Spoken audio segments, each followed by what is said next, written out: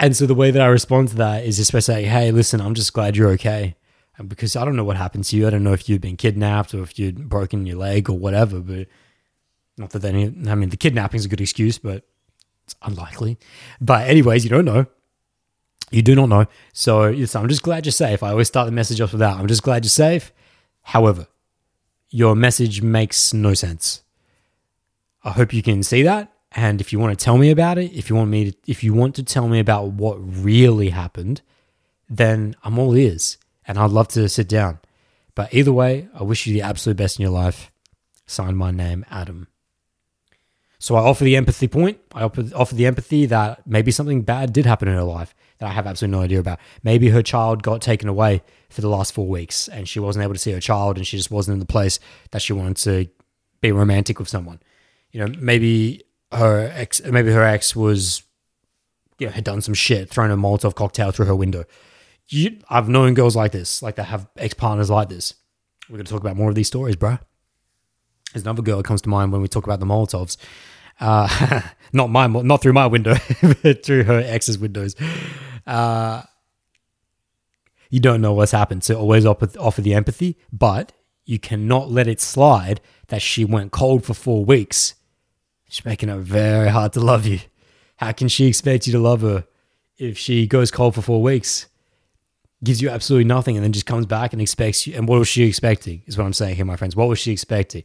That you were just going to let that slide? Just forget that she went radio silence for 4 weeks with no explanation, just left you hanging? For all I knew, she was dead. For all I knew, she had been taken off by the Taliban. I don't know. I don't know. She could have had a heart attack. She could have been drafted to the WNBA. I don't bloody know. So you can't let that slide at the same time, which is why I say, however, your message makes no sense, because it literally, in that example I gave you, that she said that her phone was broken, she didn't even check the app, that literally makes no sense because it was her turn to respond. As in, she'd seen the response and it was her time to respond. As in, we were arranging for the date. I said, does Saturday or Sunday work better for you? And that's when she went silent. So that makes no sense. She's obviously not being truthful about that. She saw the message. And we were in the depths of organizing the date as well. So that also makes no sense. Like, we were going back and forward. So for her to just forget about checking makes no sense. So you just say that literally, this message makes no sense. Like, it doesn't make sense what you're saying. If you'd like to tell me about what really happened, I'm all ears to it and I'd love to know. But if not, I wish you all the best anyway. So you don't want to be too aggressive about it, but you do need to call it out and call it forward. And that is the calling forward part, which is that I would still love to hear about it. It's like, I'm not going to let you get away with the lie, but I also want to understand why you felt like you had to lie to me. So there you go. Yeah, we package that up. So that was just one example of when a girl can be appearing very, very fiery and very, very lusty, but then just breaks down and goes completely cold and just makes it impossible to love her. It's just impossible to love her. And that's what I'm talking about, is girls that make it hard to love them.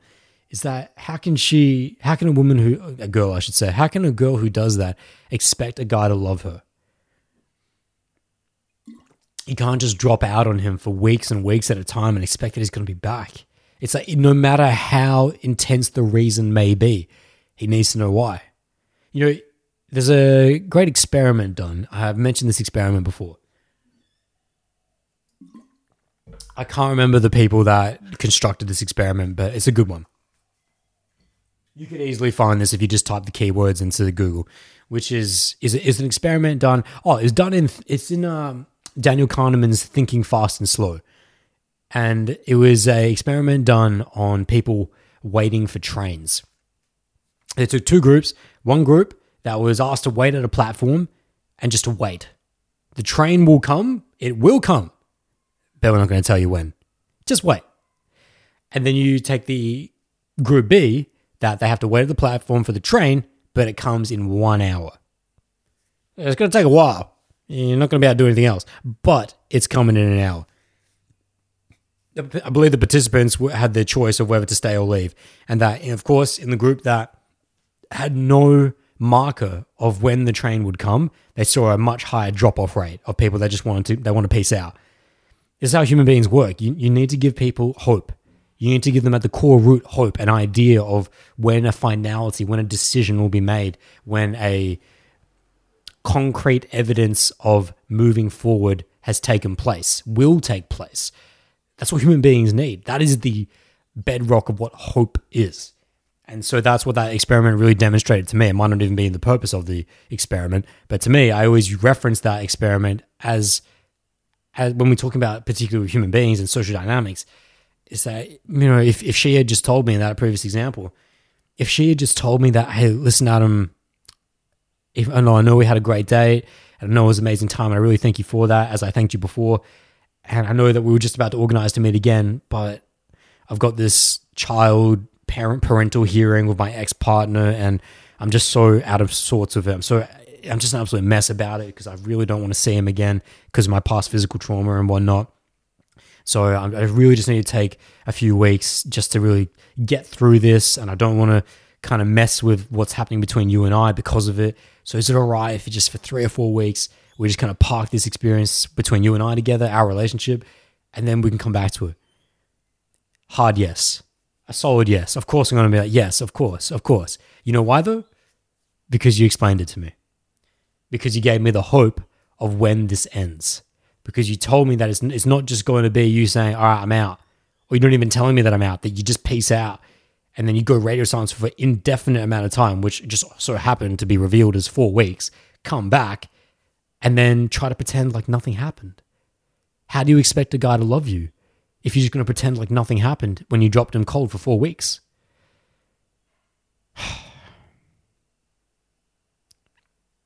Forgiveness is always there, of course. Of course, I hold no ill will to this girl in particular. She's got her son to look after. I'm sure there were variables going on that I had no idea about. But I just look back on that and go, I was so ready to give you my love.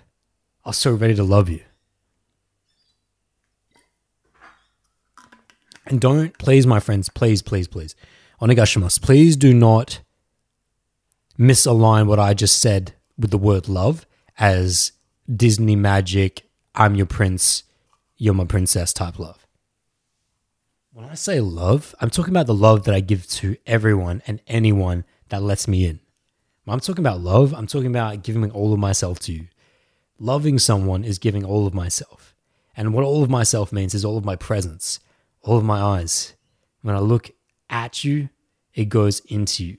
It does not stop at this thin veneer, at this illusory surface between you and I. It's like when I look into your eyes, I'll go deep and I'll penetrate in. I want to feel every single fiber of you. I want to become you. I want us to become one. That's my loving someone. The way that I hold you, the way that I touch you, the way that I breathe you in, and I take in your scent, I take in your aroma.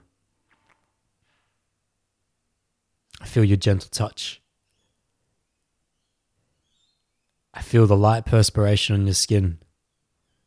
You know, that light bead of sweat that drips down your neck.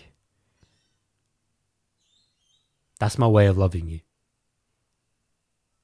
My way of loving you is that in each and every moment, I'm here with you.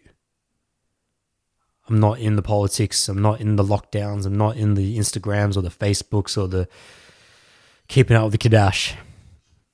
I'm just here with you.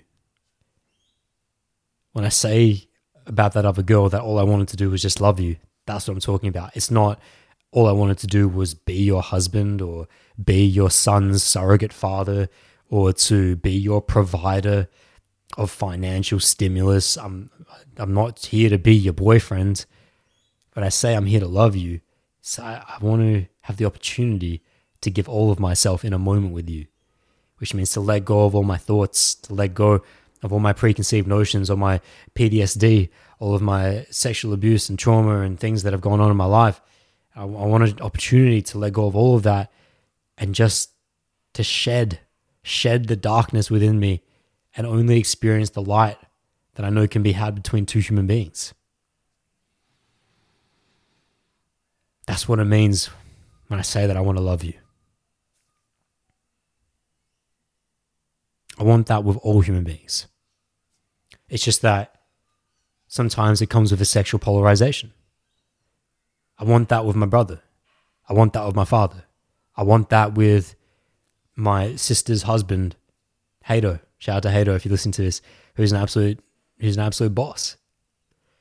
I want to love him as well. I want to love my brother. I want to love my father. I want to love Mike Adu. Shout out to Mike Adu's son. Oh no, shout out to Mike. I want to deliver that level of presence with everyone. Even more so when it comes to a sexually polarized connection and space and vessel. I want to feel that vessel. I want to feel that vessel. And this is, we're touching on a point here where I had mentioned before, earlier on this podcast, of how the want for fulfillment, how when we establish future envisionment of where we think this relationship is going to go with this person, or how we're going to feel with them, what we can create together, what we can experience together, and it does not come to be, you can add that to your hurt locker. You can add that pain to your hurt locker of the unrequited love, of the unfulfilled love. But it only stops you from feeling love with someone new. So we learn as mature, evolved beings to not uphold and to not hold on to those envisioned desires and envisioned experiences that we could have had with someone. If it didn't come to be, then it didn't come to be. If for whatever reason, and let's just say you did your absolute best, but they still put the blockades went up, and it could not progress, then give that love to someone else. If they weren't ready or willing or desiring of that love, whatever it may have been, it's no loss to you, because that source of love is inexhaustible. It's eternal. It's infinite. So with that girl in particular that I just mentioned, it's important to note that, my friends, that there's nothing but forgiveness for her, even though the way that she treated me was outwardly very poor. And that if she came back to me today, let's just say I got a message today and it said, hey, listen, I know I fucked up. I know that I fucked up. And I want to try this again. I know that it might be a bit difficult, but if you're willing, I'd love to meet up. I'd be like, yes, let's do it. Not because I'm coming from a place of scarcity in which it's like, oh shit. No, yeah, because that's definitely a potential.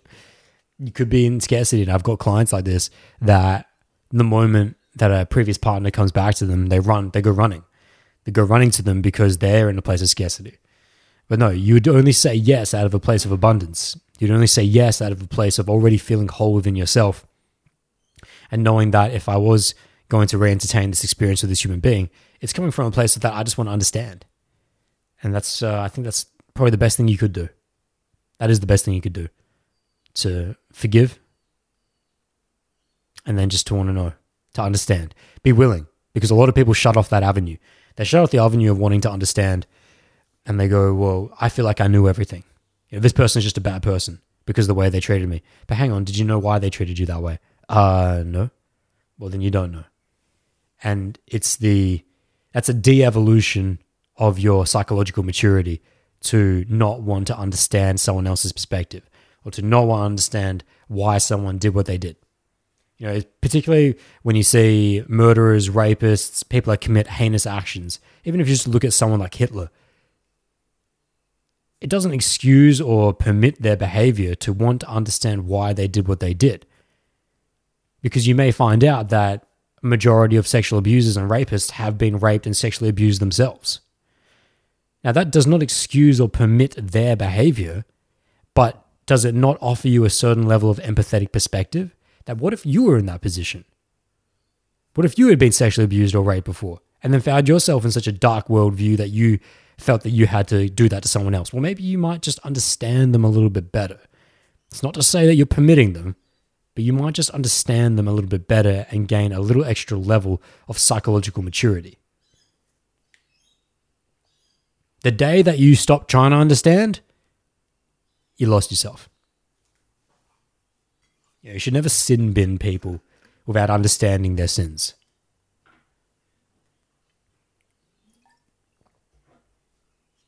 Okay. So where are we at in this podcast? I've gone to so many micros. Okay, there's another story for you. Girls that are hard to love. I'm really kind of just working my way through different stages and different examples here. Here's a different one. Girls that make them hard to love. We haven't even talked about girls that make it easy to love them. Where are we at in this? We're not that deep. We're almost 2 hours. We're like an hour 40-ish, hour and something like that. So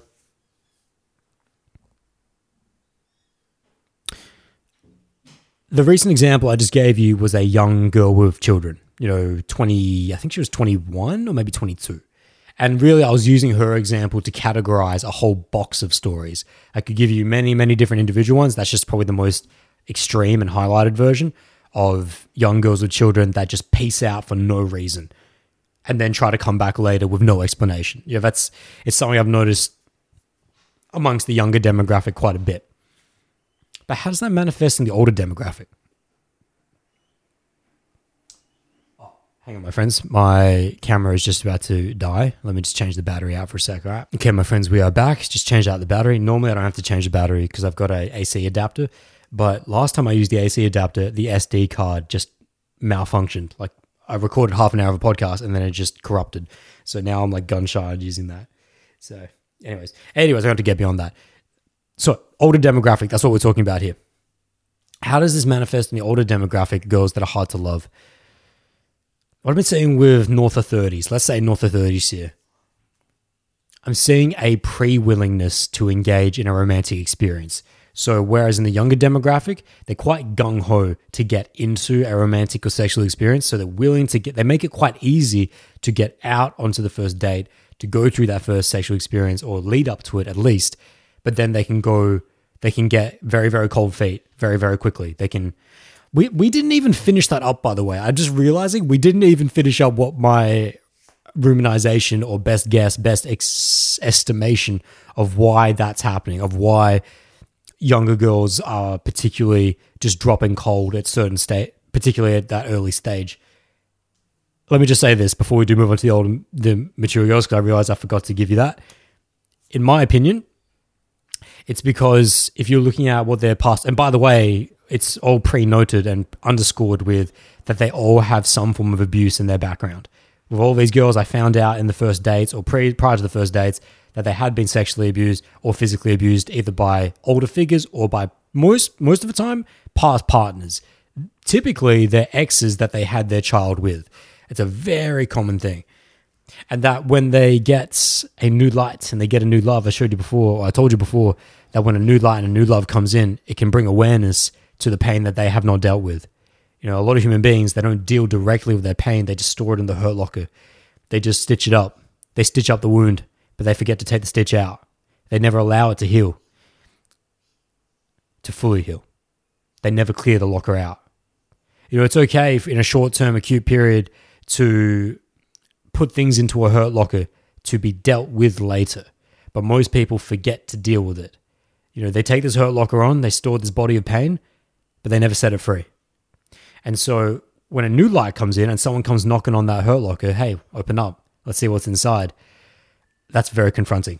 It can be very overwhelming especially for a girl who's young, who has a child that had been abused by her ex-partner that she had the child with. And now this new light's coming in, this new guy's coming in who's showing a very high level of performance. He's going to be direct to me. He's going to be congruent. He's going to be authentic. He's showing me all kinds of levels of empathy. But I've got so much shit that I'm dealing with myself, and I thought I was good. I thought it was okay. So I started off this experience with him. I started getting romantic and sexual with him. But now all of a sudden I realize I can't ignore this. Now all of a sudden I'm getting reminded of what it might be like to get sexually involved with another guy. Shit. And it's like I haven't dealt with the previous pain of the previous guy, either from a more positive sense, I just don't want to put that on him, or from a more negative sense, not even externally negative, but a self-interpreted negative of that, what if I fuck this up? What if I completely fuck this up? No, I'm not going to do it, and she'll peace out. That's what I feel that is mostly going on with those girls that peace out when the experience has been bang on, but then just completely drop off and they go cold turkey with very little explanation after that. So now that we got that out of the way, let's move to the older demographic. Talking about north of 30s. Pre-willingness. The pre-willingness. And what does that even mean? What I'm talking about is they are very, very difficult to get out. The girls that make it very hard to love them, who are older, you see this manifest very early on. And I'm talking to the point of where they won't even allow the inception.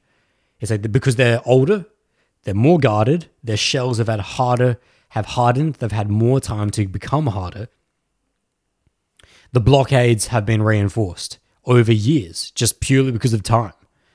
And so it can be much, much more difficult to get them to open up to a new experience, just because they're so fortified, so calloused. And when I'm talking about callous, think about that, the calluses that you get on your hands that I can literally feel on my pads right now from hanging on Olympic rings. It's just reinforced, stiff, hard.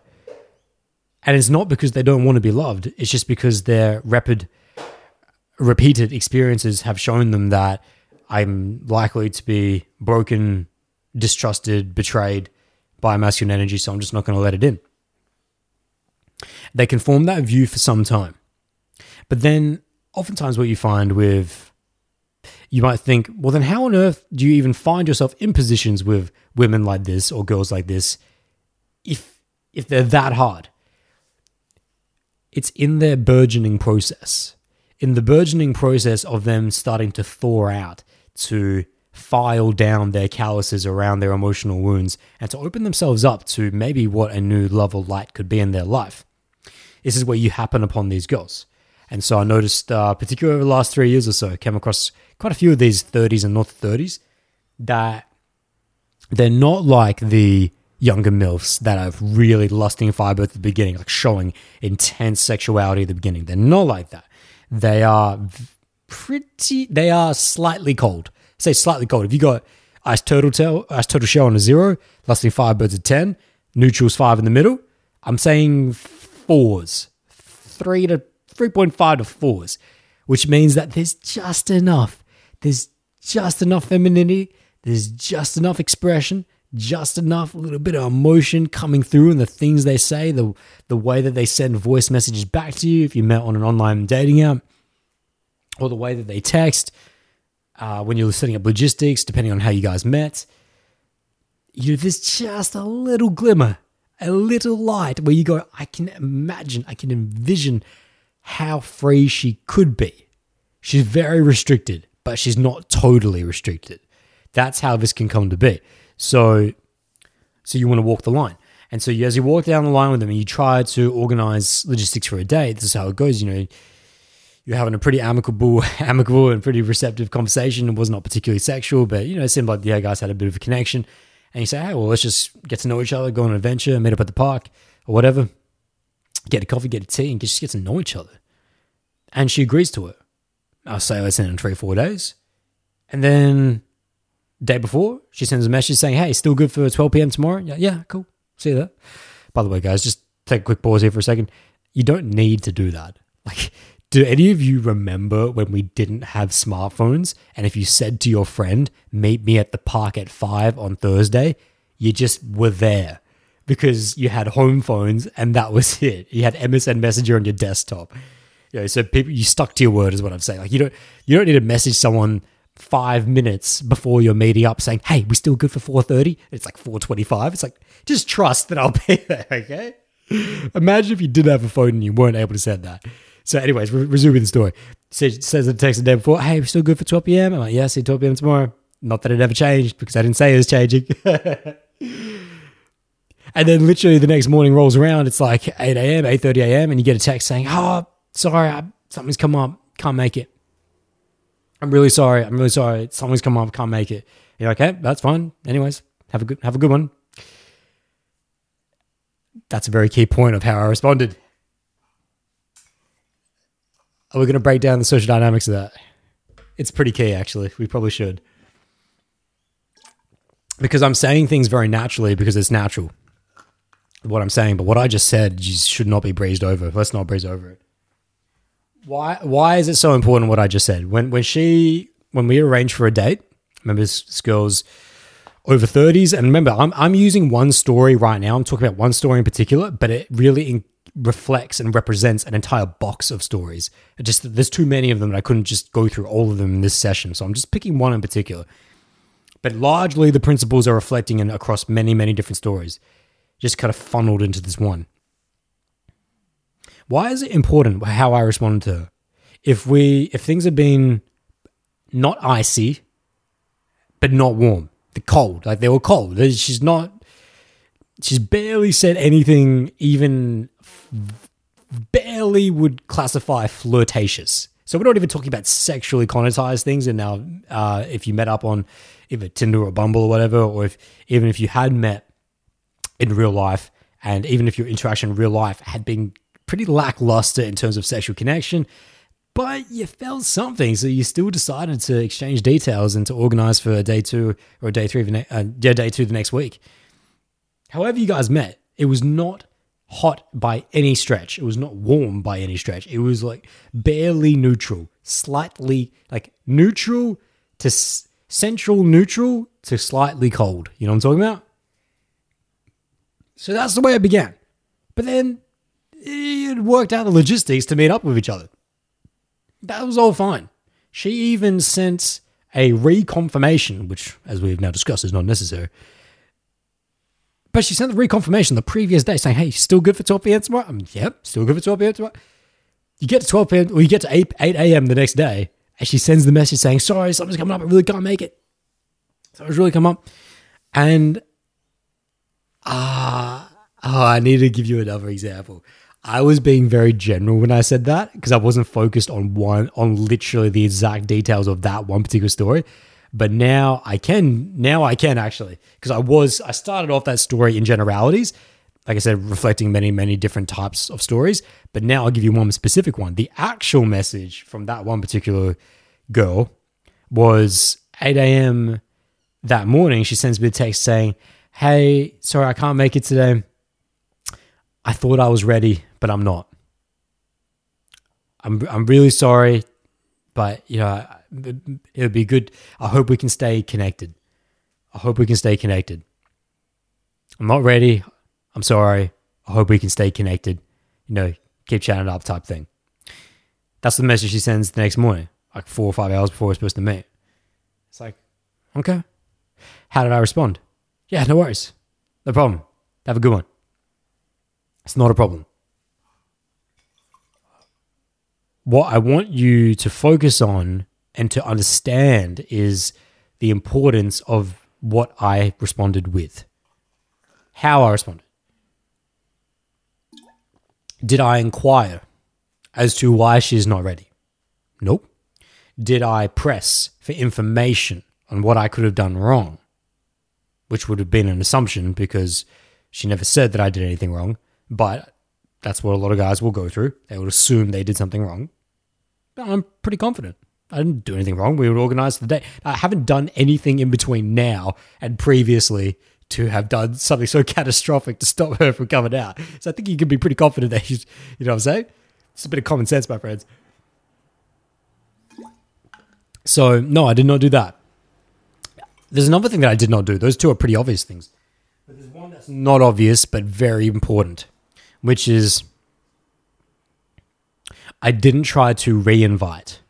I didn't attempt to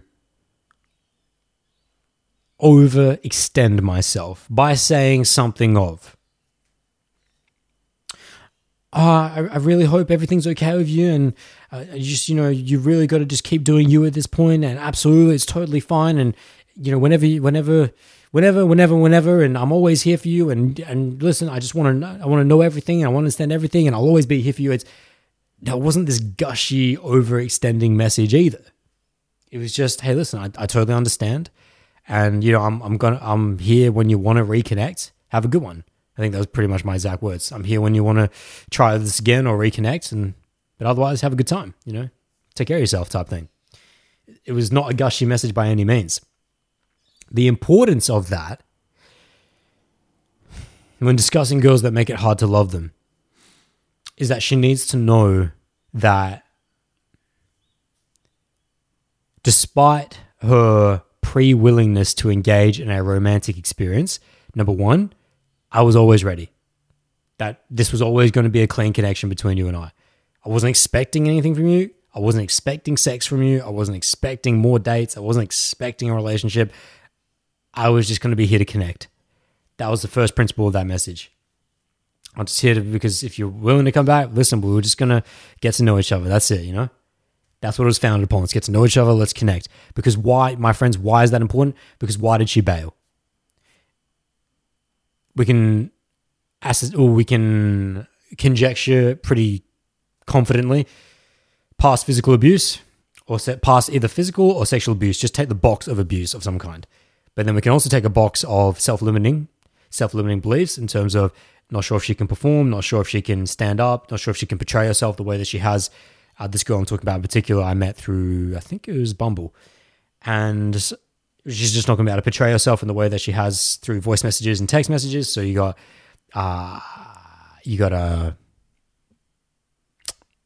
what's the phrase I'm looking for? It's not just self-limiting beliefs. That is the crux of it, but it's self-sabotage. There we go. A self-sabotage mechanism. And there's probably a few more boxes. The fear of expectations on my end. That's the third box. What is he going to expect from me? Is he going to expect sex? Is he going to expect dates, relationships, etc.? You got really 3 different boxes there. So this is obviously more like outliers, but those are the 3 typical ones that you could see as to why a girl would just absolutely bail that early when things had been previously fine beforehand. So it's really important to remind her that, listen, I was just here to connect. I was just here to get to know you. I wasn't expecting nothing. So when you're ready for that, you let me know. I'm not going to press you. I'm not going to try and hit you up every single day or every single weekend now trying to see, are you ready? Are we there yet? Are we there yet? I'm not going to be like that with you.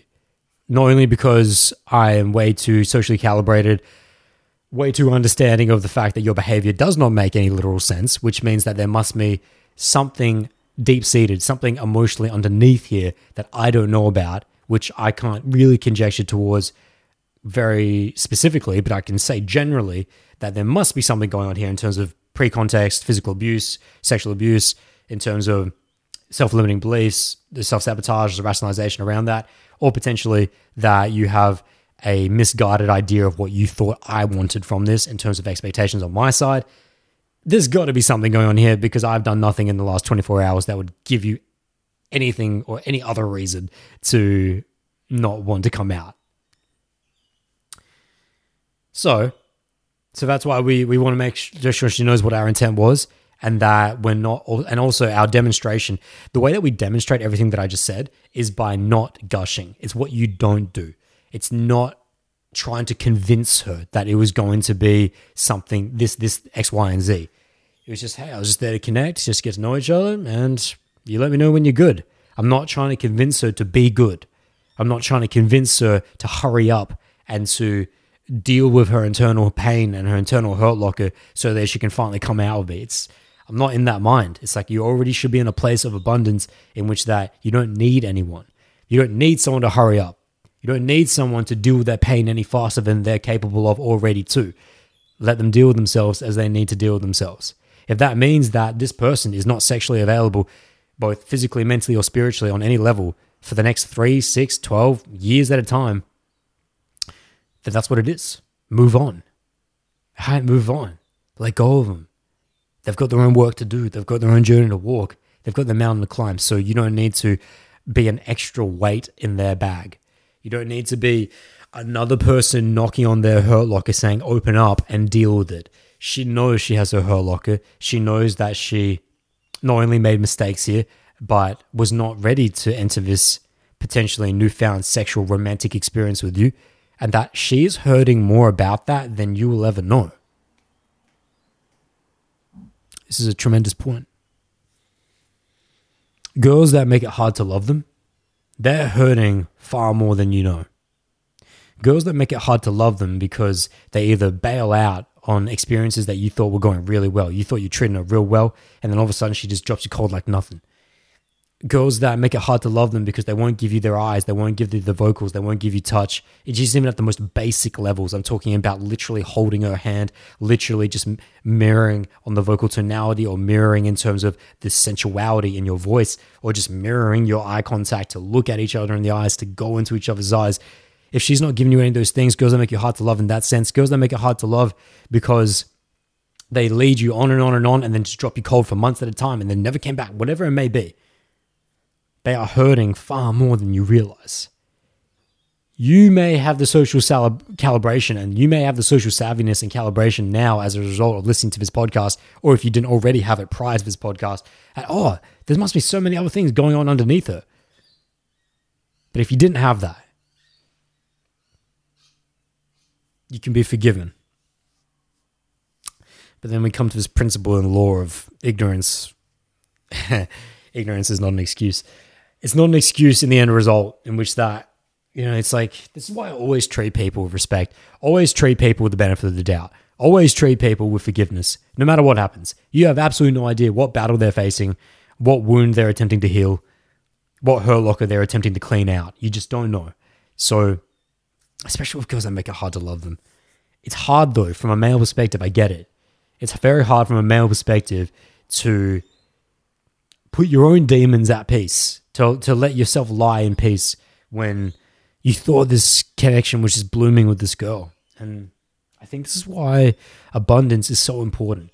When we talk about abundance in dating, most people categorize it in terms of this kind of playboy, selfish, just fuck bitches type mindset. Like, that's why you want abundance. You just want more sex. But actually, what abundance teaches you is that detachment, that you don't own any one person, that one person is not the dictator of your emotional experience as a human being in this world, that you can experience many fulfilling connections, both on sexual and non-sexual planes, both on planes of just a hand-to-hand, to a heart-to-heart, to an eye-to-eye, to a lip-to-lip, to a filling and filling. There are many levels that can be experienced in between our human experience, our human connection with each other. There are many levels of our experience in human connection, some sexual, some not. And of the sexual ones, what abundance teaches you is that I don't need any one.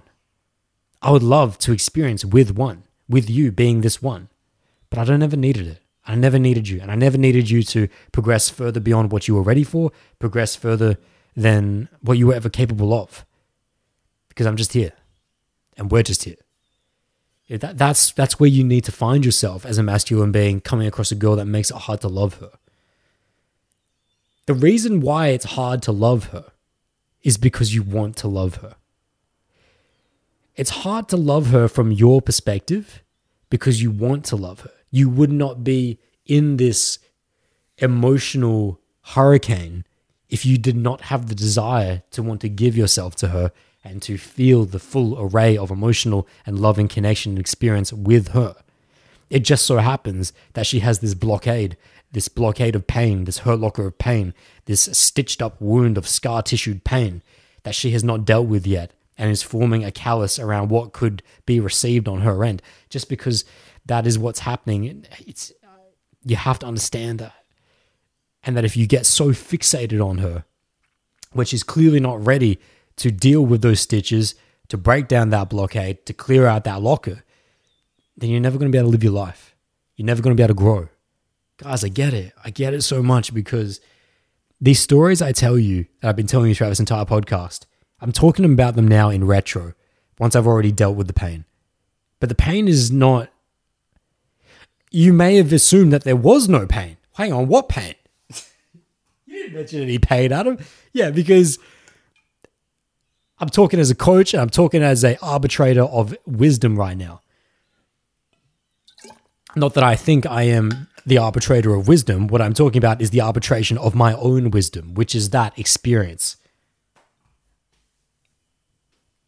Experiences of my own life that I have synthesized into principles and understandings that have now become my own wisdom. You may or may not see it as wisdom, but I know on an internal experiential level, it is my wisdom. No one else taught me this. This is what I firsthand learned. And I learned through pain. Through all the stories that I mentioned, when I mentioned that young MILF before, the one that I walked back to the car, And, she just went cold for like 4 weeks and then came back after 4 weeks and tried to pretend like it was nothing. I felt a lot of pain over that situation for a very short period of time, but it was a very intense level of pain. A younger Adam would have felt the same level of intensity of pain for a very long time because he wasn't able to let her go. A younger Adam would not have been able to let that go. He would have been having sleepless nights and wakeless mornings, in which that, I will not lie that when you have such a Titanic-like experience with a girl that you think, holy shit, this is next level. For anyone listening to this, the people that you truly fell in love with, and I mean not just puppy dog love, not relationships that lasted a couple of weeks or a month or so. I'm talking about relationships where you take a bullet for that person, and not just a bullet for that person over a couple of weeks because you're puppy dog love, but you take a bullet for them over years. It's like you spent, and even if you didn't spend years together, that you would still years later take a bullet for them. That's when you know that you truly formed that depth of connection with them. Very few people in my experience meet that criteria of to take a bullet for them over time. I'll take a bullet for anyone. I'd take a bullet for anyone. But it's a different category if I'm willing to say that I'll take a bullet for you over years now. As in, what I'm talking about there is if I found myself on an airplane or if I found myself in a random shopping mall and some gunman came out and there's a random woman and child next to me, and if I had a decision, it's like either they take the bullet or you take the bullet, I'll take the bullet. I don't know them, and it's not like I have any special connection to them, but there's something in my DNA that says I need to take that bullet. Whether I would be able to physically perform that mechanic, I don't know. I'm not trained. I would take a guess though at saying that I probably wouldn't physically be able to do it. Like I wouldn't voluntarily physically be able to do it just purely because I know how human beings react under extreme life-threatening scenarios, which is that they freeze. Human beings freeze. If you are not trained to deal with a gunman, you will freeze. Doesn't matter how tough you think you are, how big your muscles are. If you have not looked down the barrel of a gun or been through training exercises similar to it, you will freeze. I know this. Listen, my friends, the first time I found this out was in paintball. Let's just take a side step here for a second because this is important. The first time I found this out is that the movies aren't quite the movies is because I fucking love Call of Duty. I love war movies. From the moment I was old enough to go rent DVDs down a Blockbuster, RIP, because Netflix became the GOAT. Where Blockbuster was a thing.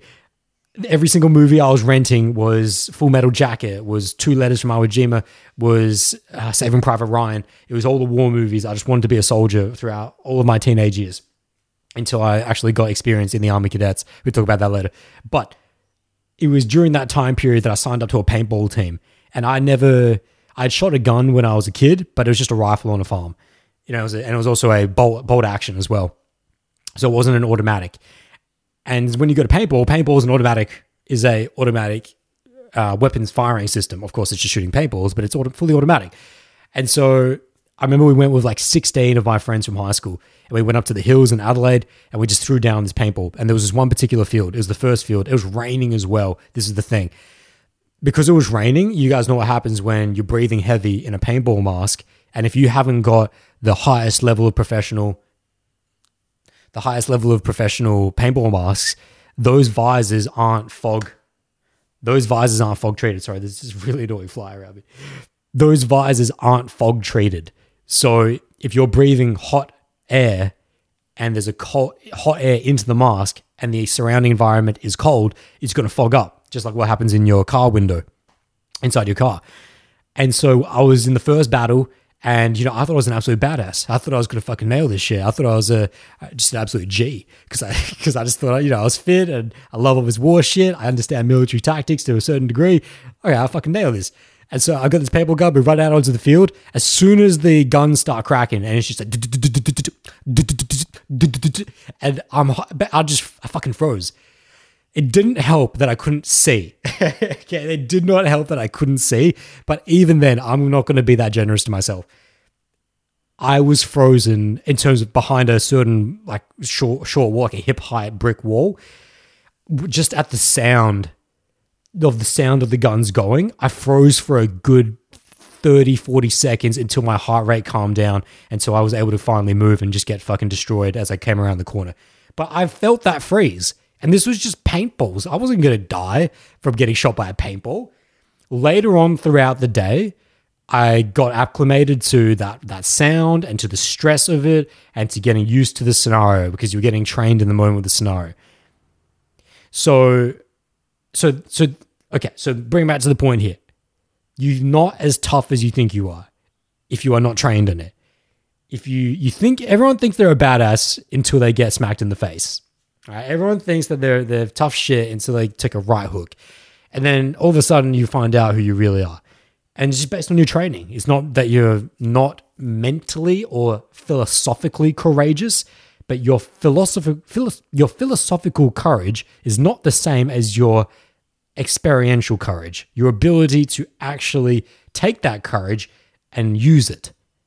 Like, there have been very philosophically courageous people in our times that never held a sword, that never picked up a gun, that never had to take anyone's life. But they directed the people that were trained to pick up the swords, to pick up the guns, and take other people's lives. There are different levels of courage is what I'm saying. So, bringing this right back now. That was a really deep bamboo shoot right there. If there was, philosophically, if there was posed with a position that there was a mother and child next to me and there's a gunman who's going to take the bullet, I'll take the bullet. Philosophically, I will take the bullet. Would I actually be able to act that out in real life? I would say let's give it a percentage chance. If I had done a workout that day, if I had been watching some war film that day, maybe I would trust myself to take that bullet. But it's a long shot. What I would say is that because I have not been trained in front of live ammunition scenarios and live gunman scenarios, I would probably do what 9 out of 10 people would do, which is that you would freeze. You wouldn't even if everything inside of you told you to get in front of those children and that woman, unless it was your own child and woman. That's a different thing. This is a different thing. All right, we're getting deep on this shit. If it's your own blood, there's a different DNA switch comes in. A different DNA switch comes in. This is the same thing with mothers that can deadlift cars to get their children out of them. Right, that where the child's trapped underneath the car and they have to deadlift the car. Now she's gonna pop a few discs. She's gonna tear a few ligaments. She's gonna obliterate her nervous system doing it. Right, she won't be able to walk for months after it, but she'll fucking deadlift that car. She'll get that car up to get that baby out. The limiters will be turned off. But if it was for someone else's child, I highly doubt that would happen. Very unlikely. Almost impossible. Almost. Because those ancestral limiters will not be released. And the chemical response to having your own kin in that mortal danger has not been incited. So if the woman and child was my own woman and child, I would give myself a very high rating of being able to jump in front of that bullet. Not even just philosophically, but I think I would physically be able to react that way. Because then we hit on the key word, reaction. It would be a uncontrolled subconscious behavior that I just jump in front of them because I'm protecting my own from a very blood level like sense. But anyways, you guys thinking this has all been well and good, but how did we get onto this? I take a bullet for you over years. That's what it is. I take a bullet for you over years. What that concept speaks to is that, yes, I take a bullet for anyone, but what I take a bullet for you over years, what that speaks to is an emotional connection that I have with you, which is, and now we're dragging it back up, girls that are special to you. The girls that are special to you are the ones that you will take a bullet for over years, which means that whether you're in contact with them or not, you still have that love for them, that care for them, in which that we shared something so special together. I cared for you, and we had something so special together that I would take a bullet for you indefinitely. No matter what happened, no matter what you did in life, I'll take the bullet for you. Those experiences and those relationships, those connections with human beings are so rare to find. I've experienced that connection with 3 girls in monogamous relationships and 2 in open and free casual relationships. So a grand total of 5. Let me see. We go B, B, J, BBJ, BBJ, PS, BBJ, PS. I don't want to say their names. So yeah, it's 5. So if you guys can just what does that mean? What does that speak to the fleeting nature of that connection, or how rare it is to find that connection? Well, I always say this, I've met well over 10,000 cold human beings, and that was a long time. I need to update that number. It's probably getting closer to 12 or 13,000 now. It's hard to know. It's like, when you've done more than 10,000. Because roughly when you've met 1,000 people, and you just think about how many times have I met roughly 1,000 people. It's like I've definitely, and you break it down into years. It's like if you're thinking about where do you get that number from? How do you break that number down? How do you know that you've done more than 10,000 interactions? Well, if you know that you've done more than 1,000 interactions in a year, and you've been on the journey of social dynamics for more than 10 years, then at a minimum, you would have done 10,000 interactions. So that I know for sure. I've been on the social dynamics journey and practicing cold social dynamics since I was late 16. I am now 28. And I know for sure in the first, from 16, 17, well, that's not fair because 16 was not a full year. It was 17, it was the end of 16, so it was like 17, then to 18 to 19. Those first 2, I probably only met a couple hundred people. Maybe in those between 17 and 19, probably 1,000 across those 3 years, probably, because that's when I was really fucking up and I wasn't meeting nearly enough people. But then from 19 onwards, I was definitely meeting more than 1,000 people this year. And there were many years, like for example, I'll meet 100 people in one night.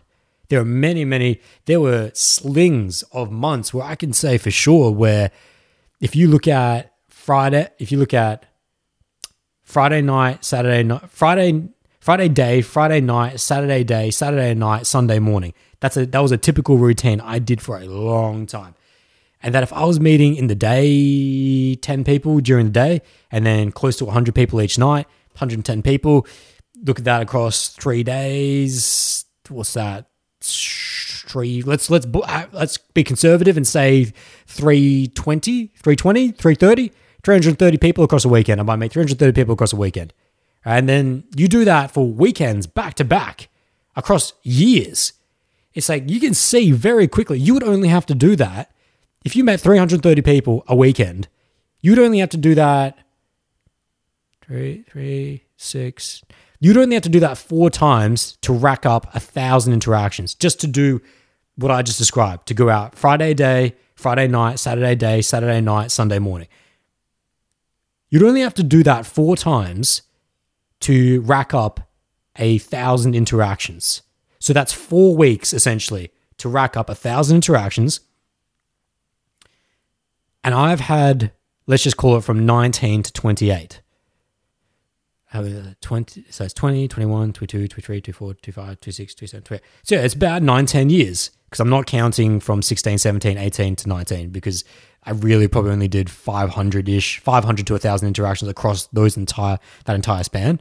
But I know for sure that I did well more than 1,000 interactions in many years. I would say that there were many years where I probably hit up, if you just look at that metric I gave you, if you're looking at, if it only took you 4 weeks to meet 1,000 people, were there any years where you did more than that? Yeah. There were at least 2 years where we ran that routine. I could say we ran that routine, that what I called we used to call the bowl weekend, the Friday day all the way through to Sunday morning, for months, for seasons, where you do that every week for summer. There were multiple years. So it's like I'm being very conservative when I say that I've met over 10,000 people, which is why I always say I've met well over 10,000 people cold, because there'll be many years where I probably met 4,500 people in that year, just in that 1 year, if not more. I probably need to update it so I've met well over 20,000 people. But the reason why I'm not going to say that is because then I would have to do this explanation every single time, because it's like, how can you be so specific? But at least when I say over 10,000, it's like, yeah, okay, most people can kind of I guess. I guess I can figure how that would work out. This is just the first time I'm actually doing the maths to help you to understand it. People don't understand. People don't understand. Now, why did I go into that whole breakdown of how you can rack up those many interactions? Because it's actually not that hard to meet 10,000 people. It's actually not. If you just did what I did, Friday day, Friday night, Saturday night, and Sunday morning, you do that every single week across a year, you're going to meet for a few years back to back, you're going to meet more than 10,000 people. You could meet 10,000 people in a year, no problem. In a year, if you really wanted. It's not necessary. Like, I wouldn't recommend it, but if you really want to, you could. You could break down that maths pretty easy. So, but let's put the maths to the side for a second, all right? This is not Mr. Johnson's class in year 10, all right? Okay, so why did I bring this all up? Because of how special people are. If I can tell you now, it's not only well over 10,000 people that I've met cold. We're looking at well over, if we're being really accurate, probably well over 20,000. Getting high tens of thousands of people I've met cold. And I'm telling you, I've only met five girls out of tens of thousands that were so special to me that I would take a bullet for them indefinitely. You can start to understand where this desire to just want to love someone comes from. If you're truly whole, if you're truly at peace within yourself, you've done your work. You put your demons to bed. You're at peace with yourself. And that there's nothing else in your heart but just the wholesome and pure desire to simply give all of yourself to someone. Now, that's not give all of your financial net worth. That's not give all of your time and resources. It's to give all of your being to that person in a moment. There's nothing else. That's it. I don't want anything from you. I don't need anything from you. I don't even need another experience past this point. I just want that one opportunity, just in this moment between you and I, just to be able to show you all of me, all that I could give you. Comes in my eyes, comes in my voice, comes in my touch, comes in the way that I am with you, comes in the silence that I allow with you. Just give me that one shot. Give me that one experience. Because when I look back on all the girls that have made it easy to love them, they give you that opportunity. Now, they weren't perfect. It's not to say they didn't have demons, or they didn't have hurt lockers, didn't have a few stitches in the arm. But they were easy enough, good enough. They were good enough to make it easy enough for me to get past that. They weren't so stitched up. The lockers weren't so full to the point where they couldn't even feel the love that I was giving them.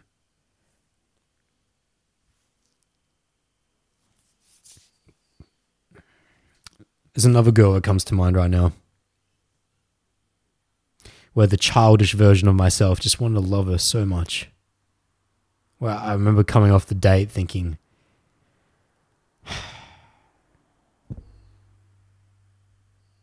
she's so good. We could have been so good together. There's so much intensity between us. So much raw, animalistic sexual energy. Both on a very visceral level, but also on a very sensual level as well. She just wouldn't let me love her. I remember this, and this one girl in particular, we had spent a night at the beach.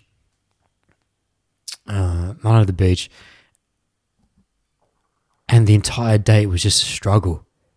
But what let me know that she had the potential to be loved was that she was always on the precipice. She was always on the precipice of breaking down her cold walls, of opening herself up. I would see it in fleeting moments. Every now and again, she would connect her eyes with me. And when I looked into her eyes, they were just sparkles. There was just that diamond effect. It's like this infinity of shimmering. It's like when you look into someone's eyes and you're just not quite sure where to look, so you end up not looking. and you just see. It's like there's no point to look at. When someone is looking at you, you find a point. It's like their vision is honed in. And so you know where on their eye to look when they're speaking to you. Because they're thinking, they're targeting, they're processing. But when someone is just so free and let go, it's almost as if there is no point on their eye for which you to focus, because they are not focused on anything. And so it's like this infinity of glimmer, of shimmer, that you can see beauty and infinity in all parts of their eye. And so you end up stop looking and you just see. It's to see without looking, as is tattooed on my arm. Shoulder, I should say. So anyways, I got lost in the moment of that, remembering the way her eyes looked. And so I'll catch just a little moment of that. Catch a little moment of that when she would connect her eyes. And then, with all of her little she'll ramble. I let her ramble all night. She's a very logical girl, very beautiful girl, but also very logical and just very deep in using words. And, that's fine because of her occupation. I want to say what her occupation is.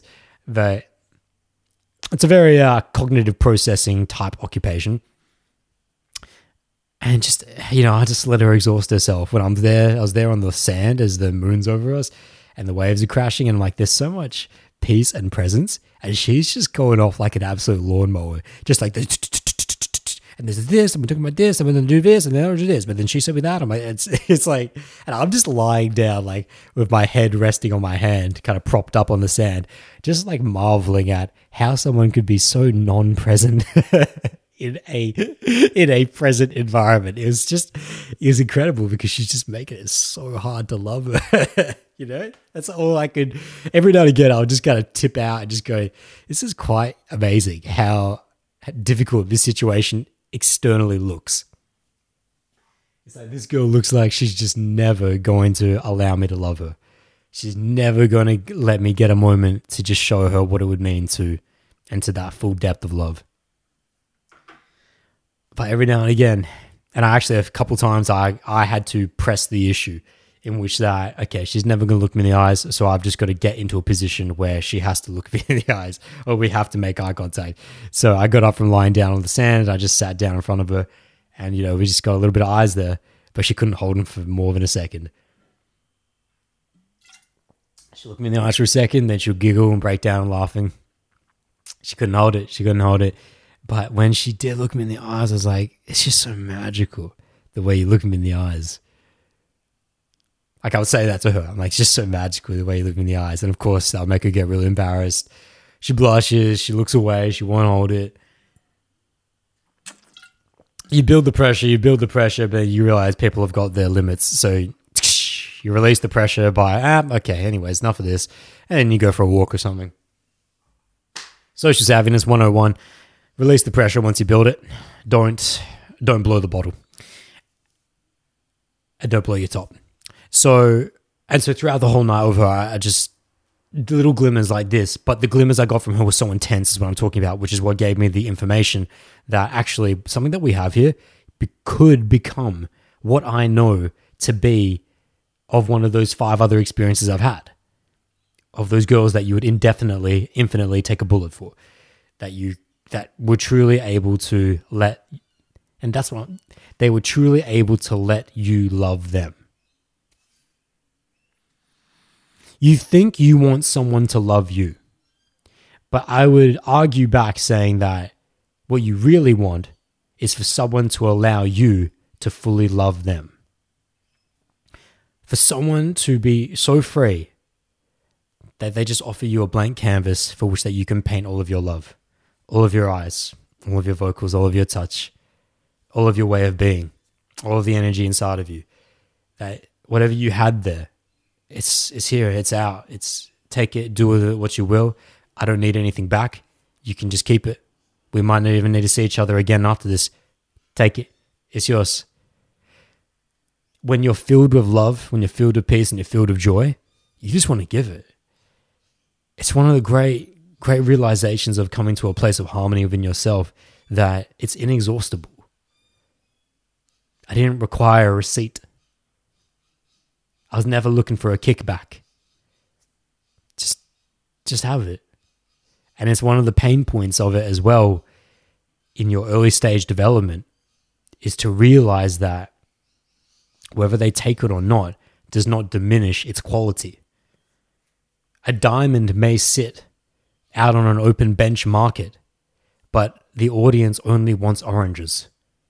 And so the diamond sits there amongst fields and benches of oranges being lapped up and people auctioning and people taking all these oranges and paying ungodly sums for oranges. 5 million for this orange. And there's this diamond just sitting there, but no one's interested in diamonds. Does that diminish the quality of the diamond simply because the audience only desires oranges? Of course not. Of course not. The diamond shines bright. The diamond shines on its own regardless of its external validation, of its external and painted perceived value. The diamond knows its value. The diamond knows its quality. Your love knows its quality.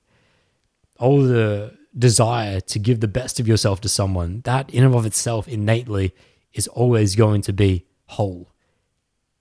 It validates itself. So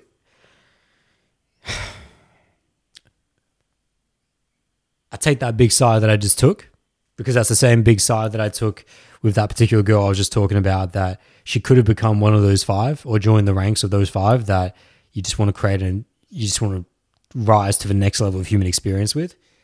But she just would not let go of herself. And you know what, my friends? You guys might think, why wouldn't she let go of herself? Do you know why, Adam? I do. I do, my friends. Thank you for asking. She'd been treated very poorly by her previous partner. Cheated on for a very long period of time. Like, we're talking about months and months and months. And when that made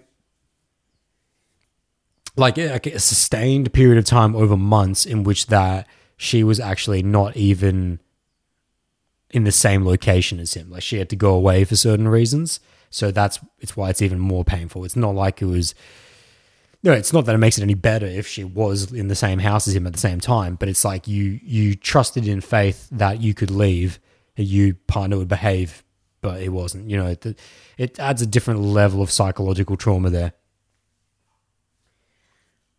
And I found this out, so. And then from there, you guys might think, well, does that mean it's the end?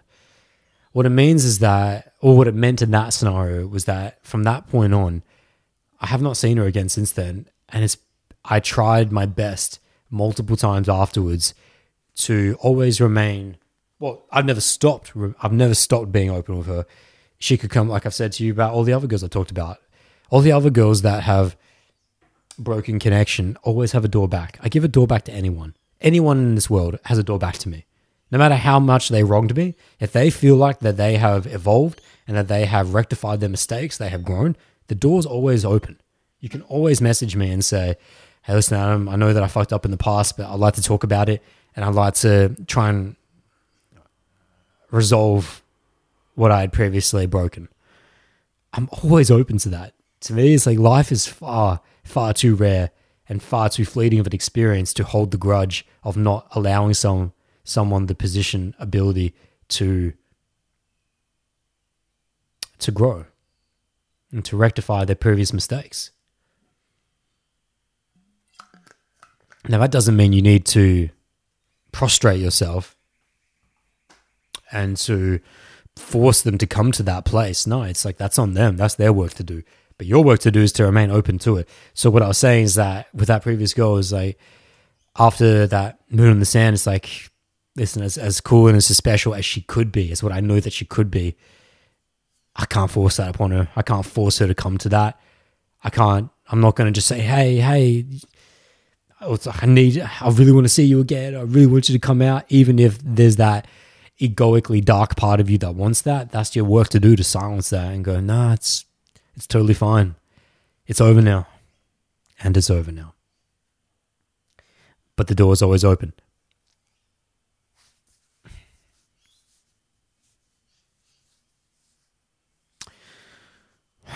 very emotional stuff bringing this. Very emotional bringing these things up. I'm sure during this podcast, you guys have been feeling some feels as well.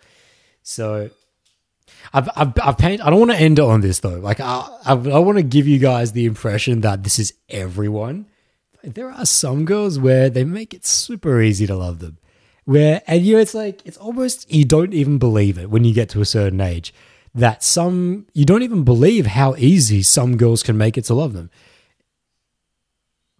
But it's just, I've been finding it's been very difficult to find that. That's what I'm trying to say. It's not that they don't exist. It's that it's overwhelmingly, particularly as a result of this chaos COVID situation, I think everyone's mental health is suffering. Let me take that back. I think a lot of people's mental health is suffering. Everyone's not the right word because my mental health's not suffering. I feel stronger than ever. Just because I take strength in adversity. I like it when things get tough. I don't like that things had to go this way, but I like that I'm being given an opportunity to prove myself. So I invite the hordes. It's like, come at me. This is what I've been training for. If there's a war in my footsteps, all right, I've been training like that. If you've been training and you've been steeling yourself, if you've been doing cold showers straight out of bed every single morning for the last 3.5 years, you've been getting into the ocean every single night of winter, you've been training your body, you've been eating right, you've been digesting and learning the experiences of the world from the wisdom of the masters. And it's like you've been doing everything you possibly could to make yourself the strongest version of yourself. And now all of a sudden the chaos, a real dire situation has presented itself. Well, then you're ready. It's like the soldiers that go to boot camp and that train all day long during peacetime. There's nothing more that they want than to go out and defend their country. Now, they're not asking for a war, but they're not saying no. They're not getting down because there's a war. There's not a shred of them that's going, I wish this war wasn't here. You know, it's not that at all. I'm going to fucking eat Cheetos all day. That's not a soldier mindset. That is not a Senshi mindset. That is not a Bushido mindset. A Bushido mindset is that I would rather be a warrior in a garden than a gardener in a war. And that's how I treat my life. Whether the war appears or not, I'm still going to be training. So getting back there, on everyone's mental health, a lot of people's mental health has been affected. So that's why I feel like it's getting harder and harder to find girls that are easy to love, that they make it easy for you to love them. We might see this effect last for a long time. But let's be honest here, this is not just a result of COVID. I told you that it's really over the last 3 years. Now, COVID's only been around for just about 2 years, getting close to 2 years. Really like 1 year and 3/4. But it was before COVID. I was still noticing that it was getting hard to find girls that make it easy to love them, and finding it more easy to find girls that make it harder to love them. So it was not just a product of the ensuing chaos from the COVID situation. I'm aware of that. I feel like there is something else that's happening to culture. There's something else that's happening to society. That's something else that's going on in the psyche of the feminine collective, the way that they're being spoken to by mainstream media, the way that they're being treated by other males. Like I said, you know, it doesn't help that there are more white belts of social dynamics than ever before. It does not help. That's not a bad conjecture. That's not a bad conjecture. There's just far more white belts than there used to be when I was younger. As in, AKA, guys that don't know how to treat girls effectively and upstandingly and excellently. There's not as many guys that are able to do that. In fact, no, but it's not even that. It's not that there's not as many guys who are able to do that. There are just more guys who aren't able to do that. You know what I'm saying? It's like, it doesn't matter if every year in Australia, let's just take one country to make it easier with the example. If every year from 18 to 19-year-olds, let's say one black belt of social dynamics evolves from a year 12 into a first year uni student. He'd been guided by the right brothers. And by the way, how does this happen? How does someone become a black belt of social dynamics? Well, first and foremost, naturally. First and foremost, the black belts of social dynamics will always be the naturals. They'll be the ones that were raised in a conducive social environment through their parents, siblings, friends, sporting groups, and Allah, all alike. And they've been exposed to this throughout their entire life and just brought up on this, have exposure, heavy exposure to members of the opposite gender, and just they get reference and reference and reference. They are encouraged to socially express. They have not only been nurtured, but they were also natured. They also come from a good line of genetics for their cognitive predisposition to learning social skills. They don't have any broken wires up in their prefrontal cortex, etc., etc. And all the other parts of the brain, of course. That's typically how people become black belts. Let's say, though, that more than one. Let's be conservative. Let's say 10 at the most. Let's say 10 black belts from, no, that's way too much. Five. Let's say 5 black belts emerge from each school, in each district, in each state of our country. Every year. I don't know how many schools there are on this. Do you guys want to do it? Should we? Hang on, let me get this. I think you guys will find this interesting. Because I find this interesting. This is going to be interesting. How many? I'm just going on my Google right now. How many schools in Australia? How many schools in Australia? Here we go. There are, as of 2020, there were how many secondary schools? Oh, that's New South Wales. Okay. There were about 9,542 primary and secondary combined and special schools in Australia. Okay, so that's not how many high schools there are in Australia. Hang on, just hang with me here. How many secondary schools are there in Australia? Listen, if I can't get this in the next type, we'll just take a general number. Oh, here we go. In total, there are 6,256 primary schools and 1,385 secondary schools in the country. Oh, cool. Beauty. So there's 1,300. There's 1,300. I don't know. Oh, that's from 2015, though. That's a long time ago. That's no good. Okay, listen, guys. It's going to take me. We're getting beyond the point. All I was trying to get out here is that if we just took 5, let's just say 5 black belts of social dynamics, as in people who are operating at the highest level of social dynamics, graduate each year from each school in each state in Australia. You know, let's just say we can take some rough numbers here. Let's say, be really generous. Let's say somewhere between 5 to 10,000 black belts graduate each year. That's real. I know it's a little bit wide, but it's hard to know because I don't know how many high schools there are in Australia. But let's say about that. Let's say roughly about that, yeah? Somewhere between 5 to 10,000. I don't think 10,000 would be very, very generous. 5,000 is where I think it's probably closer to. But let's just say that's the case. If we're saying it's no more than, I can definitely say that. There's no more than 10,000 black belts of social dynamics graduating each year from high school into the quote-unquote workforce, uni force, out into the real world, essentially. Let loose. So if there's no more than 10,000, then what are all the other students? If I'm basing that off, what are all the other students? Well, there are mid-range. There are mid-range social dynamics. There are, what would I classify as natural spectrum on the scale of social skill set from 0 to 10, 0 being the hard case of all hard cases, 10 being the natural of all naturals. The natural range is 8 to 10. You got 0 to 3, which is hard case. You got 4 to 7, which is average, which is mid-range, which is neutrally adjusted, the average person. And you've got obviously spectrum within that. And then you've got 8 to 10, which is definitely the natural spectrum of social dynamics. You've got 7, 6, 5, 4, 3, 2, 1 zeros. Just looking at that, 0 to 7 versus 8 to 10.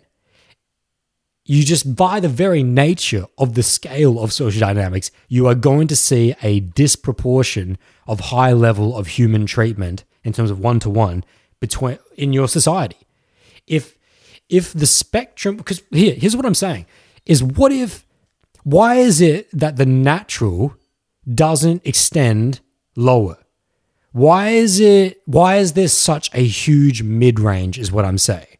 And a mid-range that extends down to the low range. Why isn't it 5 to 10 is natural? If you know what I'm saying. You'd have to do away with the number 5, of course, those numbers, of course. You would just have to say that, well, you have to almost eliminate that in that analogy. But what I'm getting at here is that why is it such a thin slice of the spectrum that we can expect high-level social dynamics from? Why is that the case? We can get into a very long discussion here on that. Let's just say I gave you examples before that you can reiterate, which is the nature and nurture. The things I talked about before in regards to nature and nurture, as to why they're non-naturals. You just have to flip it and go, okay, that person didn't have those parents, didn't have those friendship circles, didn't have that natural those genetic predispositions, et cetera, et cetera, et cetera. So you can look at all that. That's why, but we're not going to go into the full depths of that now. But just look at the end outcome of it.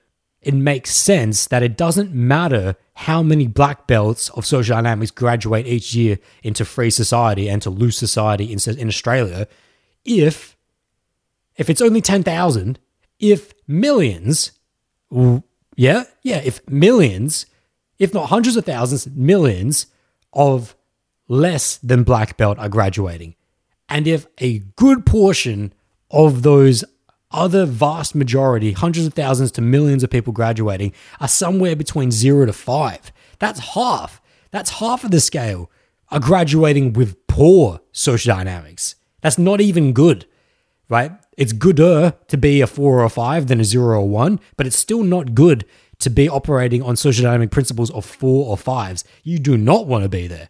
You want to evolve from that as soon as possible. The whole reason why I brought this up is because this can give us an explanation as to why it's harder to find girls that make it easy to love them, and it's much more easier to find girls that make it harder to love them. If they're just experiencing far more white belt level social dynamics, if they're just getting treated really poorly more often, well, then it makes sense that they would have more opportunity to develop callus, build blockade, to deepen hurt lockers, because of the way that they've been treated by such poor level social dynamics. It is the very nature of having a society in which that social dynamics is not at the forefront of people's development, in which that fucking maths, biology, and I'm not shitting on either of these, like maths, biology, science, English literature, this is what's been pushed on people. You know, get your fucking degree, but don't learn about how to care for someone. Don't learn about empathy. Don't learn about being direct, congruent, authentic. Nah, fuck that shit. That's just for that crazy guy on YouTube. That's just for that. You go see Adam about that if you want. But hey, listen, we're not going to teach that in the curriculum. No way. Care about human beings? A course on human principles? No way. That's stuff you got to learn outside school. Schooling, no. Schooling is Pythagoras theorem. That's it. Then of course if kids are spending most of their day focused on things not to do with human principles, then you're going to see a vast disproportion and just this really lacking sense of high level of social dynamics when they graduate out into the real world. So hopefully that gives you guys a nice rational explanation of why I think that's happening. And how did we get to all this? We were just talking about, that was the larger topic of why it's so hard to find them. Why it's so easy, to find girls that are making it hard to love them. You know, all the girls that have this. Oh, that's right. I didn't want to end this podcast on a downer. I didn't want it to end in such a sullen way in which that you feel like, fuck, it's just so hard to find girls that they make it easy just to be with them. You know what I mean? Because even though it is harder to find them, it's not that you can't find them. And I have to control myself around girls that make it easy to love them, because I can become like a ravaged loner out in the desert who's been starved of water for days upon days and has gone without food for months upon months, and finally has found this oasis in the desert, which is this woman who is actually allowing me to love her, like to show that love, not to Disney fairy tale fucking be her husband love and get the white picket fence, no, to just be present with her fully. You know, when you actually kiss someone, are you actually kissing them? When you actually hold someone, Are you actually holding them? Or are you up in your mind? Are you concerned with preconceived notions of expectations of having to fulfill certain desires? Or can you just be there with them? To just moment by moment absorb and drink them in? To allow the vessel of your life to be filled by their infinite presence, their infinite love. Can you be in that place? Can you allow me to give you that place? Can you join me in that place? This is what we're talking about right here. You have to control yourself when you find that oasis, when you find that person that actually will allow that thing to happen. You can break your principles. You can act not from a negative intent, but actually from the best intent, because that's all you wanted. But all of a sudden, your actions can come about as being needy, as being trying to message them too much, because you just want to get into that place again. You want to experience that again, because it's been so long since you experienced that. So you have to watch yourself. You have to control yourself and go, okay, this is making the very fibers of my existence shake. And so that should send me not a warning sign, but just a notification. Just a notification. Control yourself. Don't lose yourself here. It's okay. Relax. Just relax. Okay. By way, I was going to say we could wrap on what does it mean for a girl to make it easy to love her? What does that look like? But actually, if you were just paying attention to this podcast, you probably should already just be able to divulge that as of a result of hearing what it means for when a girl makes it hard to love her. If a girl that makes it hard to love her doesn't look you in the eyes, doesn't open up on her vocals, doesn't get sensual with her vocals, and doesn't reciprocate any level of touch, even just to the point of holding hands, she's just completely lights off, switches off on all factors of sexual connection. If that's a girl that makes it hard to love her, then you can just divulge that a girl that makes it easy to love her is the complete opposite. She can stare at you in the eyes all day, every day. She can get sensual with her voice. She can massage your heart with her voice. She can take you to places with her silence. When she touches you, you feel like you're home. She but needs to rest a finger on your neck and slightly drag it, and all of a sudden you feel like home. That's a girl that makes it easy to love her. She's so open, she's so free, that you just feel like you're home with her. To the point where silence is the preferred mode of communication. When silence becomes the preferred mode of communication, that's when you know you're home. Yes, sir.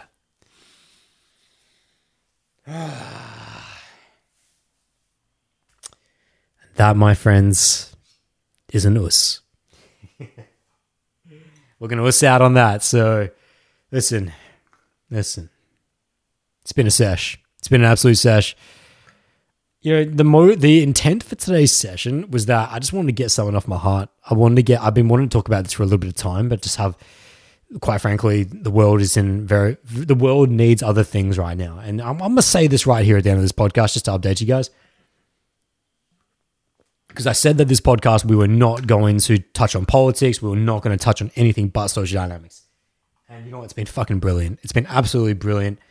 Everyone's lives right now is consumed with the, in quotes, pandemic. And for good reason, because it's messing up everyone's lives. However, if you've got to the end of this podcast and you felt like you've had a slight reprieve, you've just had a slight retreat from all of that and being able to just, hey, let's learn something else for a second. Let's just dive into something else. Let's feel something else. Let's rekindle some learnings in a different space. Hopefully I've been able to provide that for you. This has just been a good time. This has been a good time. I thank you all for being here. I had a good time.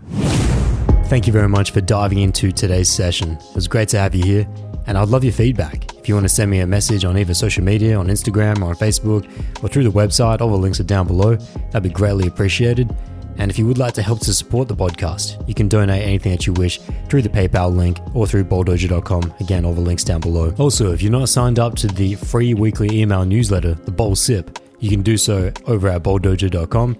Just a quick sip of Social Dynamics, little cheeky article. It's free every single week, comes out on Fridays, Australian time, and also some other sexy updates from the rest of the universe and any other things that I think you guys need to know about that will not get censored over on social media. If you'd like to book one-on-one coaching sessions, create action plans, and overcome limiting beliefs to help you move forward in your life across any area of the temple, whether it be purpose, physical, mental, or social development, you can reach all of that through bolddojo.com.